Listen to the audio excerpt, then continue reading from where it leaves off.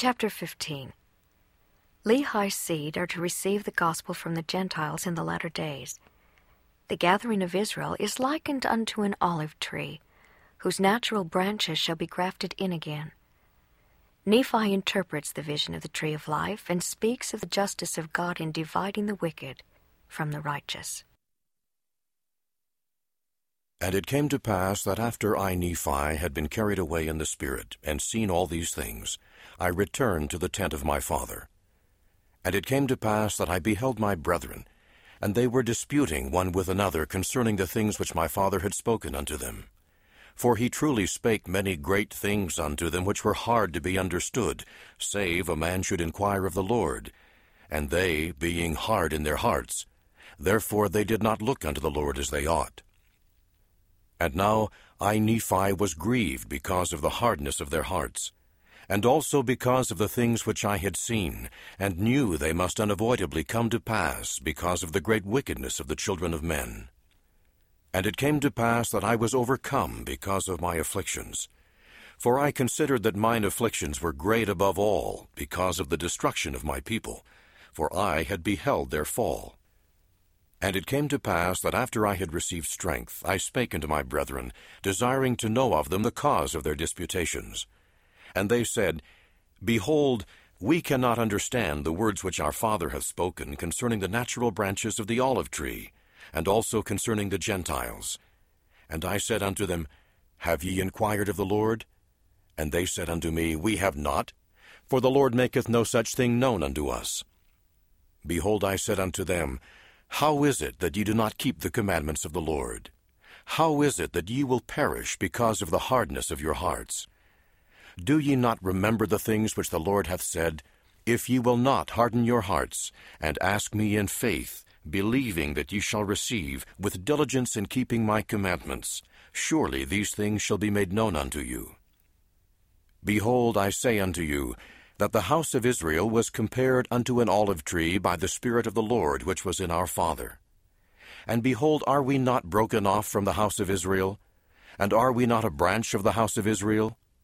And now the thing which our father meaneth concerning the grafting in of the natural branches through the fullness of the Gentiles is, that in the latter days, when our seed shall have dwindled in unbelief, yea, for the space of many years, and many generations after the Messiah shall be manifested in body unto the children of men, then shall the fullness of the gospel of the Messiah come unto the Gentiles, and from the Gentiles unto the remnant of our seed.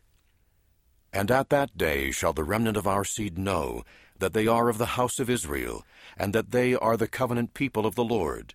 And then shall they know and come to the knowledge of their forefathers, and also to the knowledge of the gospel of their Redeemer, which was ministered unto their fathers by him.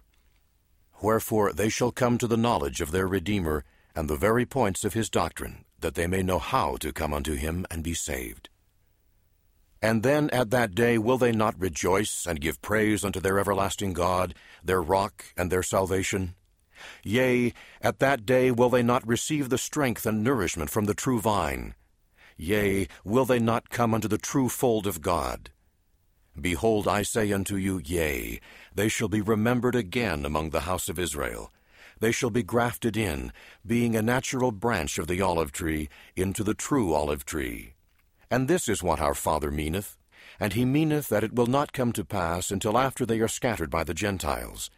And he meaneth that it shall come by way of the Gentiles, that the Lord may show his power unto the Gentiles, for the very cause that he shall be rejected of the Jews, or of the house of Israel.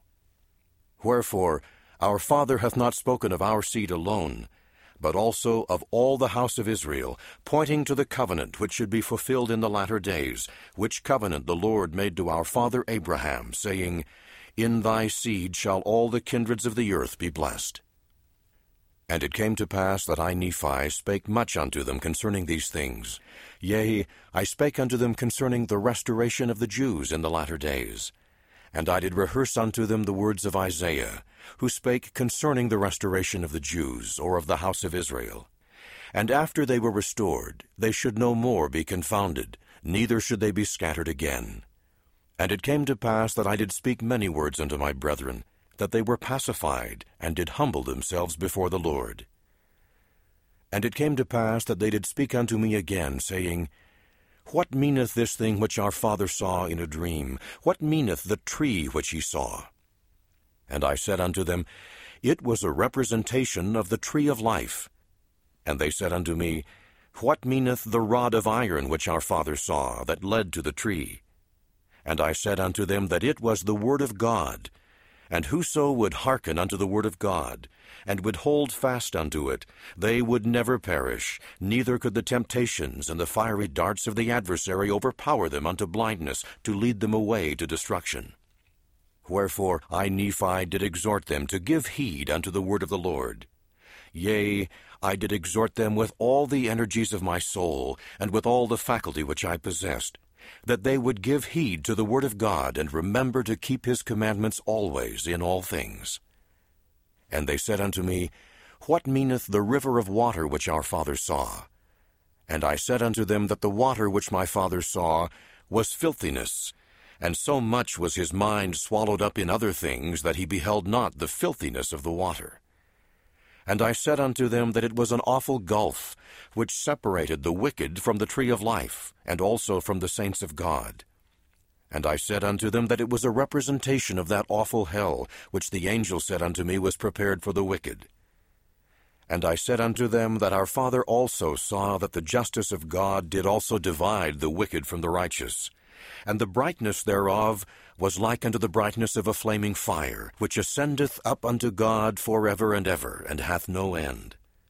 And they said unto me, Doth this thing mean the torment of the body in the days of probation? Or doth it mean the final state of the soul after the death of the temporal body? Or doth it speak of the things which are temporal? And it came to pass that I said unto them, that it was a representation of things both temporal and spiritual. For the day should come that they must be judged of their works, yea, even the works which were done by the temporal body in their days of probation. Wherefore, if they should die in their wickedness, they must be cast off also as to the things which are spiritual, which are pertaining to righteousness. Wherefore, they must be brought to stand before God to be judged of their works. And if their works have been filthiness, they must needs be filthy. And if they be filthy, it must needs be that they cannot dwell in the kingdom of God. If so, the kingdom of God must be filthy also. But behold, I say unto you, the kingdom of God is not filthy, and there cannot any unclean thing enter into the kingdom of God. Wherefore there must needs be a place of filthiness prepared for that which is filthy. And there is a place prepared, yea, even that awful hell of which I have spoken, and the devil is the preparator of it. Wherefore the final state of the souls of men is to dwell in the kingdom of God, or to be cast out because of that justice of which I have spoken. Wherefore the wicked are rejected from the righteous, and also from that tree of life, whose fruit is most precious and most desirable above all other fruits. Yea, and it is the greatest of all the gifts of God. And thus I spake unto my brethren.